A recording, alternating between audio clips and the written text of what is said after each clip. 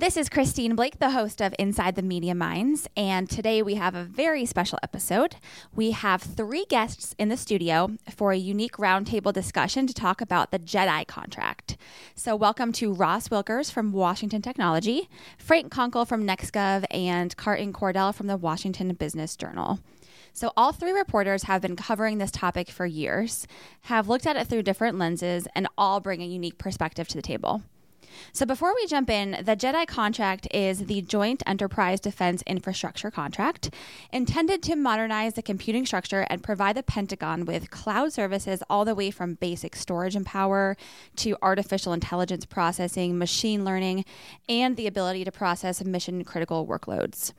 It's been a very dramatic storyline so far with huge players involved, setting up a showdown between Amazon, Microsoft, IBM, Google, Oracle, so much so that a few hours after we wrapped the podcast, news broke that Amazon Web Services plans to protest the Pentagon's decision to award the JEDI contract to Microsoft. Since this happened a couple hours after the podcast, we actually don't address it, but it's just another proof point to the ongoing saga of JEDI. Let's jump into the conversation and enjoy the podcast. Whoever wants to start, maybe Frank, if you want to give us a quick overview from your perspective. There's so many aspects of this story. Can you just give a quick evolution of everything from when it started to where we are now with the news of Microsoft? Sure, thanks. Well, it goes back about 2 years now. And I think of JEDI as sort of bringing the Defense Department and military branches into the 21st century with regards to communications and general technology as it stands. So this sort of impetus for JEDI was mid to late 2017, a West Coast visit by then Secretary Mattis to a couple of companies' headquarters, including Google and Amazon. They met with a lot of folks and came back with some ideas. There was sort of the brainchild came out of some folks from the Defense Digital Service to put together a RFI, request for information, for this cloud platform. And I think the goal right up front was interconnected communication of all the branches and departments over time, so that just like Netflix and these companies do now, they can update their infrastructures instantaneously when there are security patches available and communicate anywhere in the world through a global fabric. And they definitely do not have that now. They didn't have that then, and it will take some years before they eventually get to that, if they ever get to it. The last couple of years and how we've covered this has really been a infighting in a battle on 2 fronts to win that contract, waged by folks for the companies that were bidding on it, lobbying groups. And so you had a public information, disinformation campaign. You had a sort of behind-the-scenes campaign to sort of sway influence. You had also the judicial branch involved with several protests from companies that were vying for that contract. But ultimately ends up this past month. We're in November, right? So mid-November. So, last month they awarded JEDI to Microsoft, who was considered an underdog for that contract, although it does have a significant footprint in the Defense Department, has for 30 going on 40 years now. Where we go from here, who knows? We haven't seen a protest yet from Amazon, the losing company, who had its bid viewed by DoD. There were 2 other companies too that had their bids in there but didn't make the cut. That was IBM and Oracle.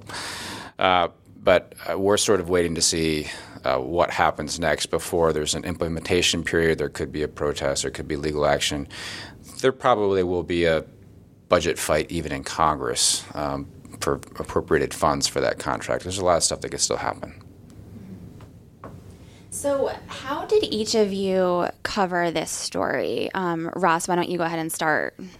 It's a mix of a little bit of the blow-by-blow. You couldn't look away from the daily statements from IBM, Oracle, saying why they wanted to win this contract and why the Defense Department wasn't pursuing the acquisition strategy the right way, in the way they were doing it, going to a single vendor, essentially making this contract a winner-take-all versus doing one with multiple awards. And we've also at WT tried to take a step back from that at times also and take a look at the long view of the implications. Okay, there's on one part, there's the rate of adoption to which Frank was talking about. How fast is this JEDI thing going to come online? But there's also implications for the other commercial cloud providers, right, and how the market landscape resets there. So that's one piece of it on the market business side. The other side of it is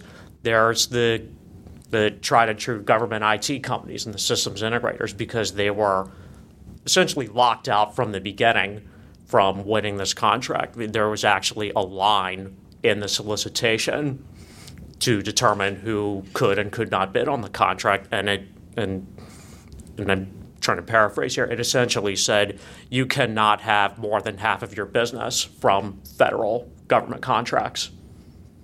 So right from the outset, if you were one of the tier one government companies like a General Dynamics, a Leidos, or a CCI, you could not essentially win it as a prime. You had to sit on the sidelines and wait to see which one of the commercial providers would win. So for all the consternation about who the contract may have been tailored for, whether it was to a particular vendor or not, it was tailored to the commercial providers, essentially. I think that's absolutely a huge point. One of the reasons this was such a unique contract was because of what Ross just said. It was tailored toward the commercial vendors, not the systems integrators that have been doing this kind of work for 40 or 50 years.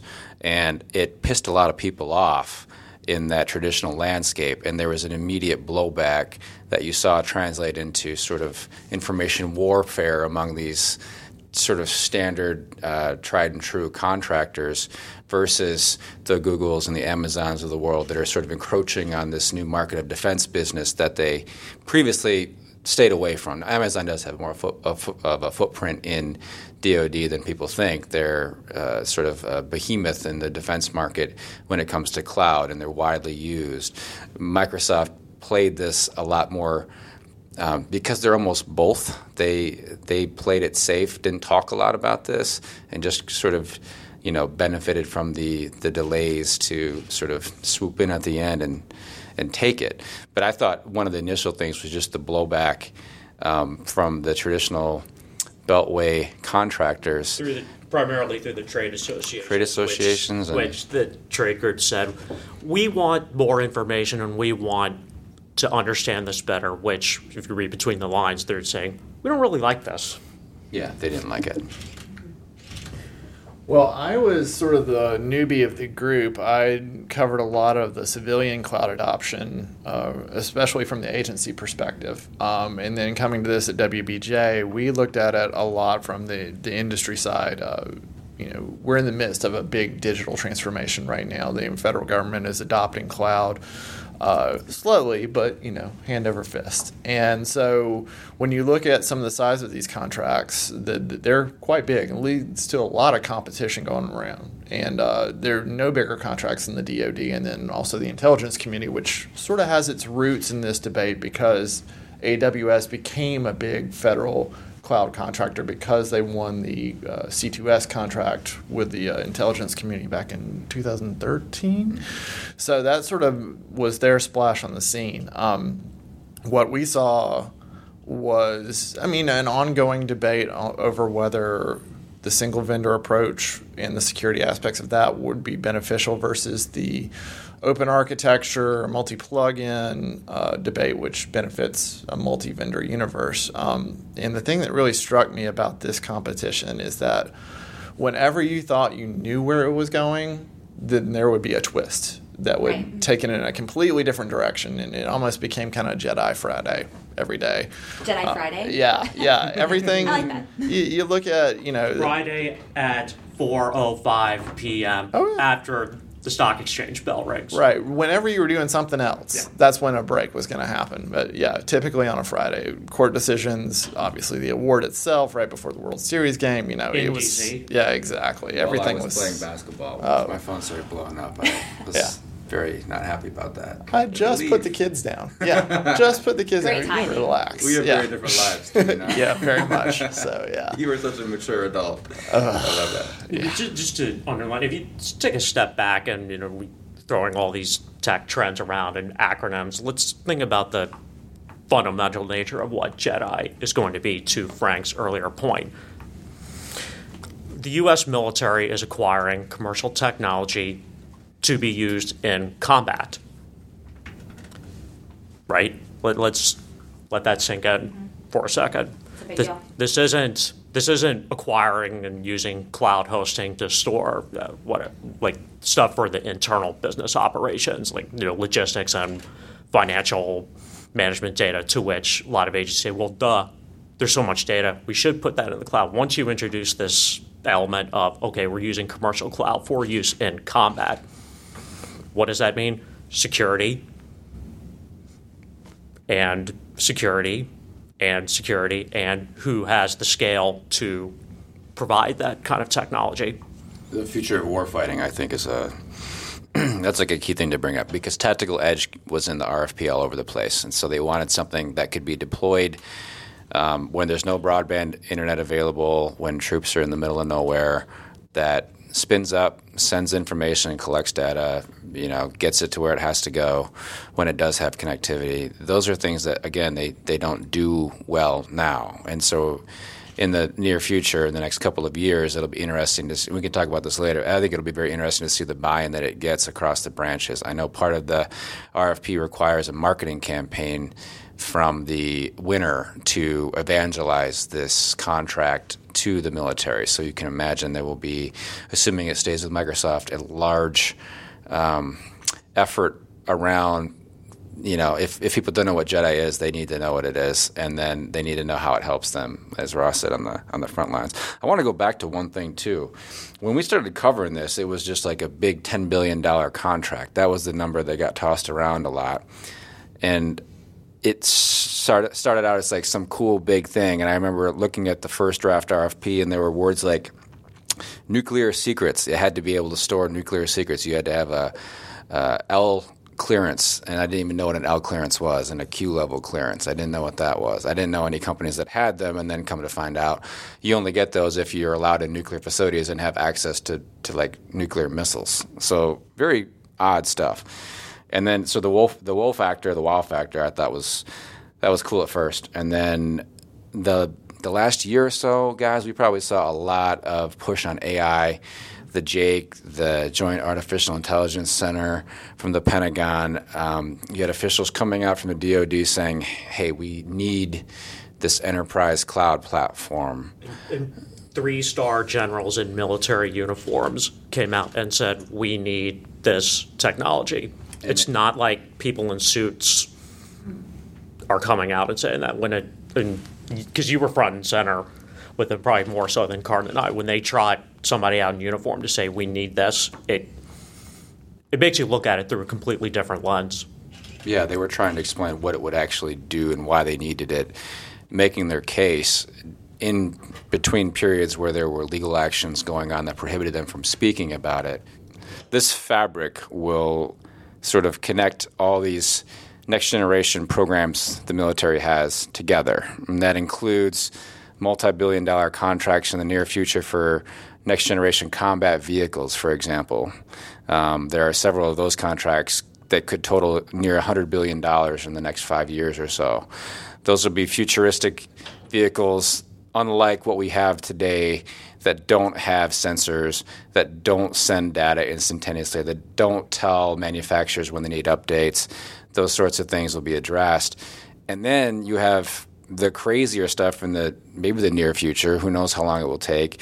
But drones, other robotic vehicles that may or may not need people to make decisions, all those have to have some kind of connection. And I assume JEDI is where the bulk of that work will go. The stuff that makes these next generation military missions work will go. And the simplest way to really say it is the military for a while will run on Microsoft. That's just a fact. And, there will be future cloud contracts. I look at JEDI in a very similar fashion to, as Carton mentioned, C2S, which was almost a pilot for the IC. So all the intelligence agencies use the C2S cloud that Amazon built as a way to collect and analyze intelligence information, right?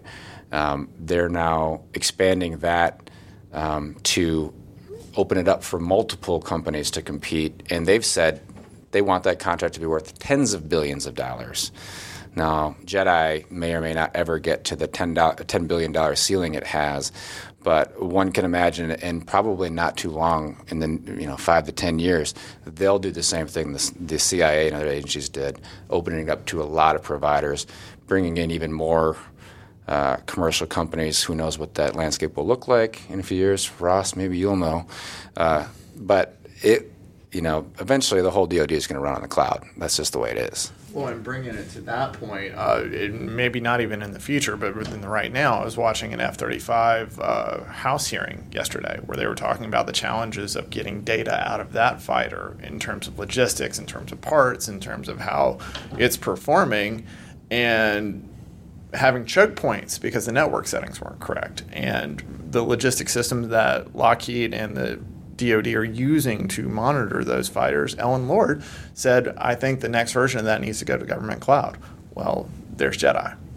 That's going to be the sticking point for all kinds of things like predictive maintenance in terms of saving money and keeping those current systems, and then the future systems, like you said, the interconnected vehicles, those are all going to have an undergirded foundation to transmit that data, and JEDI is going to be the starting point for it.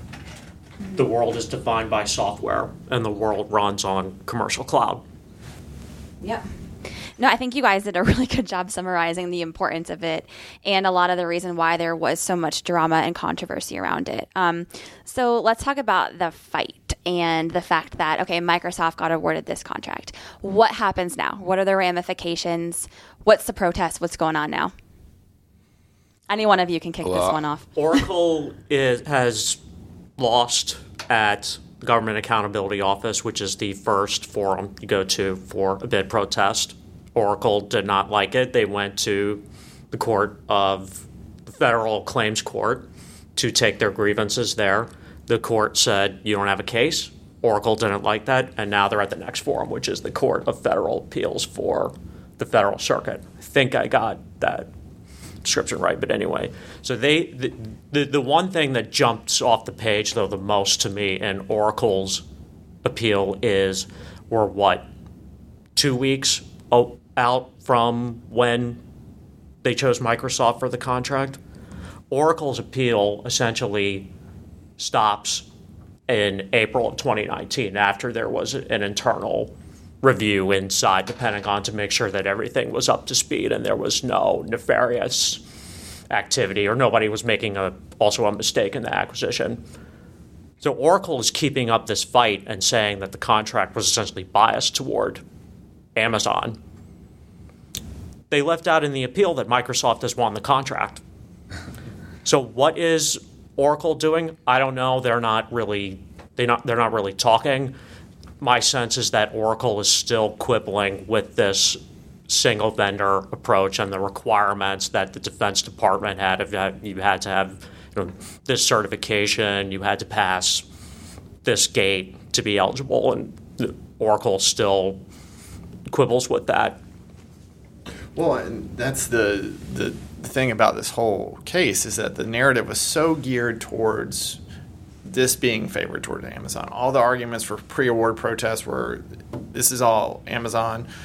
All of our coverage was speculating that if Amazon won, there would be an immediate protest.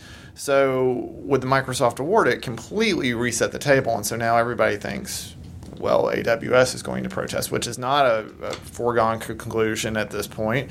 And as Ross said, that Oracle appeal is still out there, but at this point, it's really just the philosophical debate that has been going on since the beginning of this, is single vendor versus multi-vendor. And I don't know how many legs that has left in it, but it's really kind of the only thread against Microsoft. It was really the one thing that has been really confusing. Well, let's back up. It looks like from afar, because of the different aspects we talked about of what the U.S. military is trying to do with Jedi, it looks like they've made a pretty compelling, at least reasonable, but probably a compelling case of why they need commercial cloud technology. And as far as their argument on the Pentagon side for why they need it, they seem to have won that debate, argument, PR campaign on just about all of the fronts except the single award approach. They're still questioning that. You hear the trade groups still wondering why they're doing this approach. I think to what you guys said about the ongoing protest and maybe possible protest if Amazon decides they want to do something are interesting, but they were probably predictable.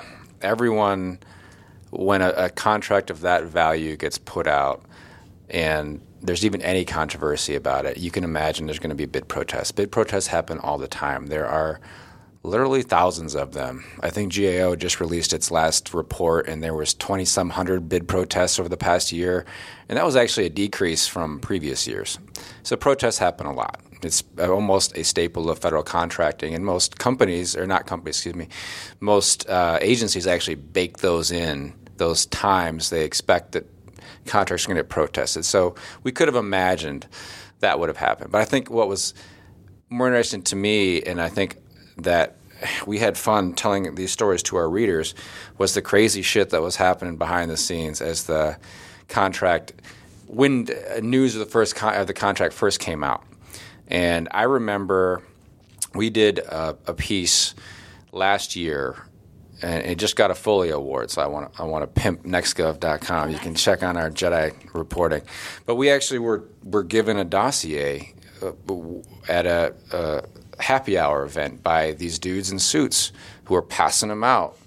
And it was like, I have it. It's like 80 pages long or something like that. And it's filled with these scandalous allegations about Amazon and these third-party companies and actual, affairs and all this nefarious type sounding stuff. Eventually, that dossier, most of that information made it into the bid protest filed by Oracle and their federal lawsuit that eventually was ruled against in court. There are fingerprints, and because we're on an open mic, that's all I'll say about it. But please continue. I thought that was a fascinating thing. So there was an influence campaign behind the scenes to, and by the way, that information from that dossier made it to several congressmen that we talked with, congressmen and women, who have roles either in appropriations committees or in the House Armed Services and Armed Services committees. And we said it then, and I believe the goal was to get Trump involved, and that happened. Now there are a lot of there are sort of some unproven ways. It's unproven how exactly that campaign began. We were given that dossier by a firm called Rossetti Starr, which does this kind of odd, off the books detective work, I guess is the best way I would describe it. And they actually identified themselves and gave this stuff out. We weren't the only reporters to get it, but those allegations made their way around town and out of town, and there were stories that talked about them in a not scrupulous light. In other words, they weren't vetted very well. They were given to reporters, a lot of reporters who had no experience in this market. I imagine if Roster Cardin would have gotten them, they would have actually known that a lot of the stuff needed to be vetted before you print it. But some reporters didn't, including, I think, Vanity Fair, who had a story that I thought was crazy, that they just printed this stuff verbatim. The allegations didn't make within the context of federal IT procurement. Yes, I know how wonky that phrase. Just as let's just consider it within the context of federal IT procurement, such as this. Some of the allegations just didn't make sense. Like you could. I mean, I never, unfortunately, saw this 80-page thing of cartoonish you can have stuff. But in the stories that came out, where it was not so cryptically mentioned, so these allegations, you could just look at that for those of us in this market and go, well, is that really how federal tech procurement works and lobbying? Like, I think some of it's common, but it's more common in gigantic defense contracts like the F-35, those types of contracts. It was here previously. I don't think Cardin alluded to this. There's not a lot of federal IT contracts that get sexy. No. We write about this stuff all the time, and there's never been one like this, and there's never been one the president's tweeted about. And I thought that was the goal of this campaign, and it succeeded in that regard. In fact, Trump put a hold on it, essentially. Said he wanted a review not too many months ago. And then Defense Secretary Esper, in his role, actually did do that review. All of this ended up benefiting Microsoft, by the way. It is a clear fact because initially when the RFI came out, the date to award this contract was actually October of 18. We are in November of 19. And the contract stipulated that you had to be able to store top secret and secret information within 270 days of the award, which it's more than 270 days after initially would have awarded it. There's no way, and Microsoft still has not quite attained those levels of requirements, so they would not have been able to win. So the delays that occurred through court and through holding this contract up actually really did, in the end, help Microsoft, and Oracle is a partner of them and could stand to make some money off of this contract. So in a way, it indirectly helped them too. I thought that was fascinating.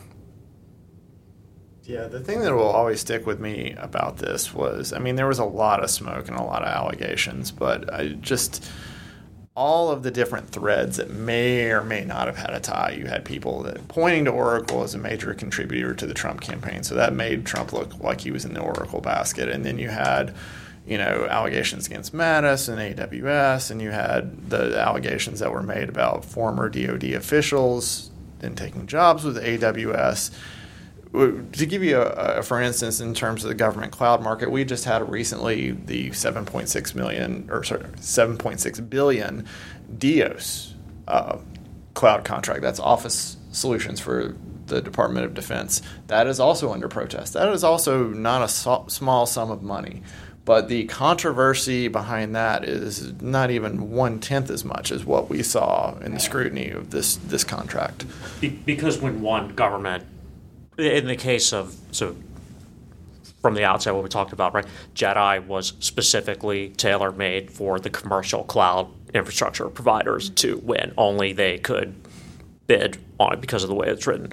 The DOS contract, email, calendaring, and other commodity, low-hanging fruit things, essentially, that's being competed among government contractors. And when one big systems integrator protests another, it's kind of business as usual in an extent. And most of the time with these bid protests, it's just so you can get more information for competitive intelligence purposes. The vast majority of them never actually make it all the way to a ruling. And with DOS, it is worth mentioning that Microsoft its Office 365 suite is the main offering in both of the company's bids who are vying for it. So Microsoft really was able to capture a sort of I don't know what you call it. They just had a bang up last couple of months, I guess, as I would say. But yeah, I think that one thing that is evident, though, is that contracting in the U.S. government, especially regarding the Defense Department and important military investments in technology, are suffering. I think if you look at China and you look at Russia and other adversaries, they're able to, because they're authoritarian regimes, they can just do whatever they want to do, right? They pick a cloud provider and go with it. There's no blowback or 2 years. It took 2 years to get this thing, and Jedi's going to take a couple years to get off the ground. And it was never supposed to be this controversial. Never. And so I think that is something that I hope lawmakers and the current and future administrations address, because it was actually a bit disheartening toward the end to just watch this lag and linger on and on and on, when part of the reason they're trying to do it is to improve their cybersecurity posture across the branches. I mean, this stuff is going to affect soldiers directly, as we said, and it's taking them years to get this off the ground, even get to a basic level where we think commercial companies are at. So that was pretty crappy watching that. When will it be off the ground? You said a couple of years. Like, do you think that the coverage that you guys are doing is going to continue, to develop? The adoption, trying to, independent of the sort of the funding fight in Congress, which Conkle over here is probably going to watch a lot closer than us, because Garden and I are just following the money and who's trying to cash in on this. But that's just as important when you have publicly traded companies and investors that want a piece of the action, and they've all been talking about it recently. The rate of adoption is going to be fascinating to watch, because, and putting my former sort of budget and defense analyst hat on, the history of military acquisition tells us that getting all of the military service branches and agencies to do the same thing, that's a pretty tall order. Historically, the culture says we all want to do our own thing and acquire things our own way. You mentioned the F-35. That was supposed to be a standard plane across the service branches. It was all supposed to be the same thing. They're not all the same thing. There are 3 different variants of it. And then I realized, comparing the F-35 to that IT contract such as Jedi, some may think that's a stretch, but it's going to be used for combat, and so eventually those things are going to be interconnected. Well, and as Ross said, this for us and on the industry side of it, we'll be on to the next elephant, and that will be the intelligence community's C2E contract, which Frank mentioned, which is going to be multi-vendor. That's going to be a battle as well, because you're weighing multiple capabilities, you're weighing those same security aspects. And if you didn't win Jedi, you're going to damn sure be out for this contract. Yeah, try a little harder to win this one. Yeah. So it's interesting. I think it'll be interesting to see how it unfolds. There will be a large campaign to get branches and program managers to migrate their data. They're going to have to figure out the most seamless ways to do that. In terms of what we know will happen, we know there's $1 million guaranteed for the winner of Jedi, and then the Defense Department has estimated allocated a little over $200 million over the first 2 years for Jedi, which is actually a lot less than I would have thought. And I don't think Jedi will end up being as big of a deal as maybe I thought it would have been 2 years ago.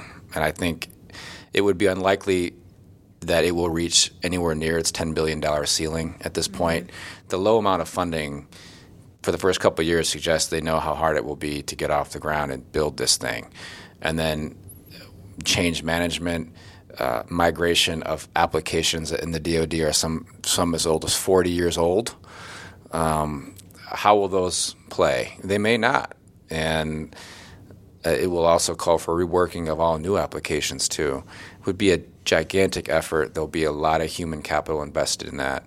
I do think one other thing that will be good, though, is your cloud natives, your technologists across, especially in the Valley and other places, the Googlers of the world, if you will. The government's had a really hard time attracting those types of folks to work for it.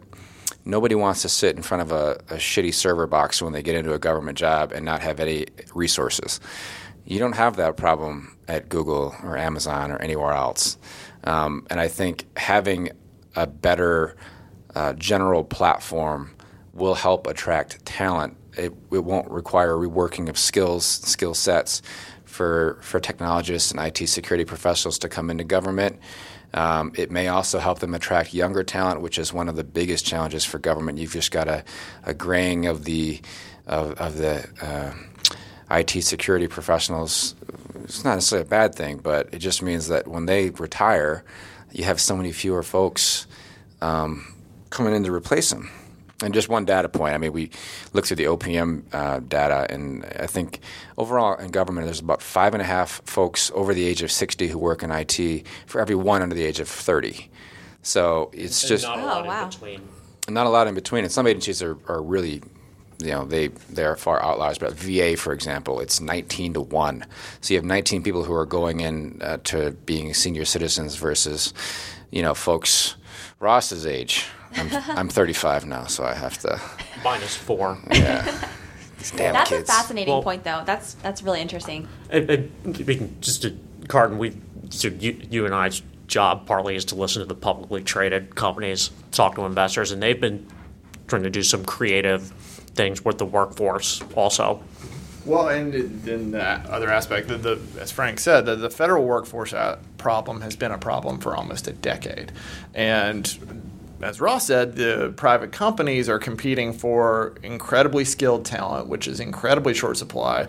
The numbers in terms of positions open to people available are off the charts.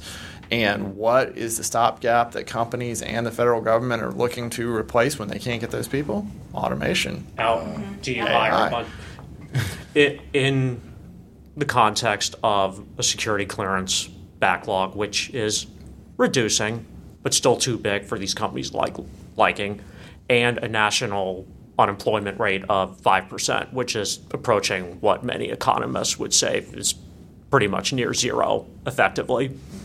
Yeah, and so to power that automation, what do you need? You need a cloud network. So, and here we are back to JEDI again. Absolutely. So we always ask for listener questions for the podcast, and one of the ones that we got is a little bit more like a personal perspective. So you all are, very well informed and experts in your own right on this topic. And the question is, what has been the most interesting aspect of JEDI from your individual perspective? Like, what have you found, the most fascinating to cover?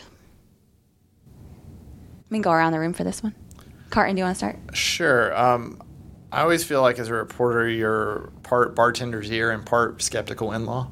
I like that. And so trying to navigate these distinct and separate narratives. As Frank said, he got a dossier of very sundry allegations, but then you also had the other side of it, whether this was a cabal against AWS, and there was. I don't think it's unfair to say that there was a lot of perspective and spin out there. Trying to navigate that spin and try to cover this accurately, fairly, and get the 30,000-foot view was one of the things I'll always remember about this contract, because you don't get a lot of these competing narratives when you're covering a big contract like this. Most of the time, if you want to figure out what people think, you have to get into the weeds and get into the protests, and that's where you find it. But this was all over the place. What was the question again? I got lost, and Carden mesmerized me. Interesting thing, was it? Interesting thing from your perspective. Like, what did you personally find the most fascinating to cover or to follow? I think probably the fact that you had some of the largest companies in the world. You had them competing for the largest military defense IT contract, I think, ever. And the elephant in the room the whole time was the President of the United States. So those three things, tying them all together, watching it unfold, I know those stories drove a ton of traffic for our website. I mean, we had everyone from, we had so many marketing people pitching us stories to write nonstop. We had a lot of... YouTube excluded. Ross are always good. Oh, wait. Ross is rolling his eyes. How much you pay him? How much you pay him to show up? No, but just there was a genuine interest from so many different groups of professionals, and then later on, the general public. We had some stories that went viral on Reddit, which I would never have thought we would have that from a defense contract. You had stories that went viral on Reddit about this. That's crazy. That's awesome. Yeah, Drudge, Reddit, all those sites love the content. There was, and then there's that battle between billionaires, right? Everyone loved to. We didn't mention Larry Ellison yet of Oracle, co-founder. Yeah, being a part of it. If you listen to the earnings calls with investors that Oracle does, Larry Ellison's always on there. Guarantee the over/under 1.5 shots he takes against Amazon. It's always the over. Yeah. You had these billionaire owners of those companies, these big personalities, these battles unfolding. I thought that's probably the most interesting. It was also, it probably will stay that way for a little while. I know I'll be sad if it doesn't, because I've always loved to be editor when the traffic is just easy like that. Easy like Sunday morning. Just do a Jedi story. People will read it. The disconnect between what people perceived of this contract inside the Beltway and how it was perceived outside the Beltway. So part of my job that I've sort of written for myself is being a former analyst and watching the public and companies is figuring out, okay, with people that are watching the money, which is equity analysts, investors, and other people that watch IT, of which government is one thing, one market that they watch in the context of just what's overall happening, because they watch Fortune 500 companies too. Everybody I spoke to inside the Beltway said, this Amazon's got it in the bag. CIA impact level 6, which I'm still I should know what that means, but I'm still reading up on it. You get the drift, right? People thought AWS was going to win. IT watchers I spoke to outside the Beltway said, watch out for Microsoft. They have just as much a chance to win it. They have the resources. They've embraced the U.S. military being a customer, and they've been in the enterprise and an IT game for almost 4 decades. When we forget the real winner of all of this is Loudoun County and its data centers. There's that too. There is. And I think, Frank, you mentioned this, that it was definitely one of your most highly read stories. Ross and Carton, did you guys have the same results kind of readership-wise with these stories that you've written? I always joke, if you're a Veep watcher, in one of the early episodes, there's a flub made by Selena Meyer, the main character, and they're saying, well, what do we do about this? And her press guy says, well, what if Tom Hanks dies?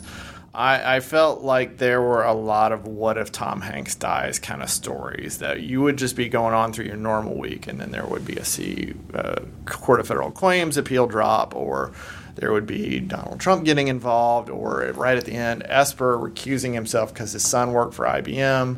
There were a lot of strange, by the way. Yeah, a lot of those moments. In the subtext of Esper's son working for IBM, he didn't join IBM until after the Defense Department made the initial narrowing of bids from 4 to 2, leaving AWS and Microsoft in the end. Yeah, there was so much. As I said before, you thought this was going one direction, and you thought whatever matter that was being debated was settled, and there would just be a pop twist the other way, and that would it would make your week. Mm-hmm. So yeah. And Ross, for you, did you guys see a big uptick in readership with this?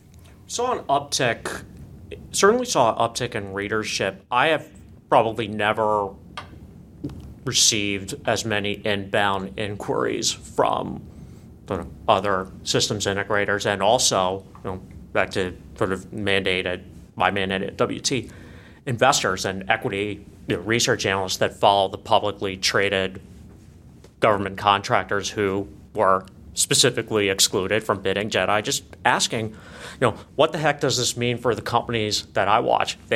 Since they can't win it, does that mean that the death of the systems integrator is near? That might be an exaggeration, but never before have people actually directly emailed sort of reporters, and also sometimes called very loudly to tell us things and ask questions. I will add one thing too, that I think this procurement, when all said and done, will serve as a useful use case for a lot of different professionals. For reporters who cover this sort of stuff, it was super unique. For marketers who try to figure out ways to tie their products or their pitches to, we used to call it localizing the news when I worked at a small daily paper when I was starting out, where you take a national issue and then you localize it. You make it relevant for that audience.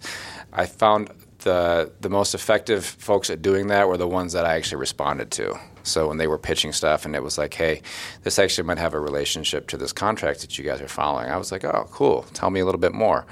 And for consulting as well, I had a lot of people just randomly start conversations talking about this, and then you'd get some drinks, and then you'd have them talking about the stuff you wanted them to talk about in the first place.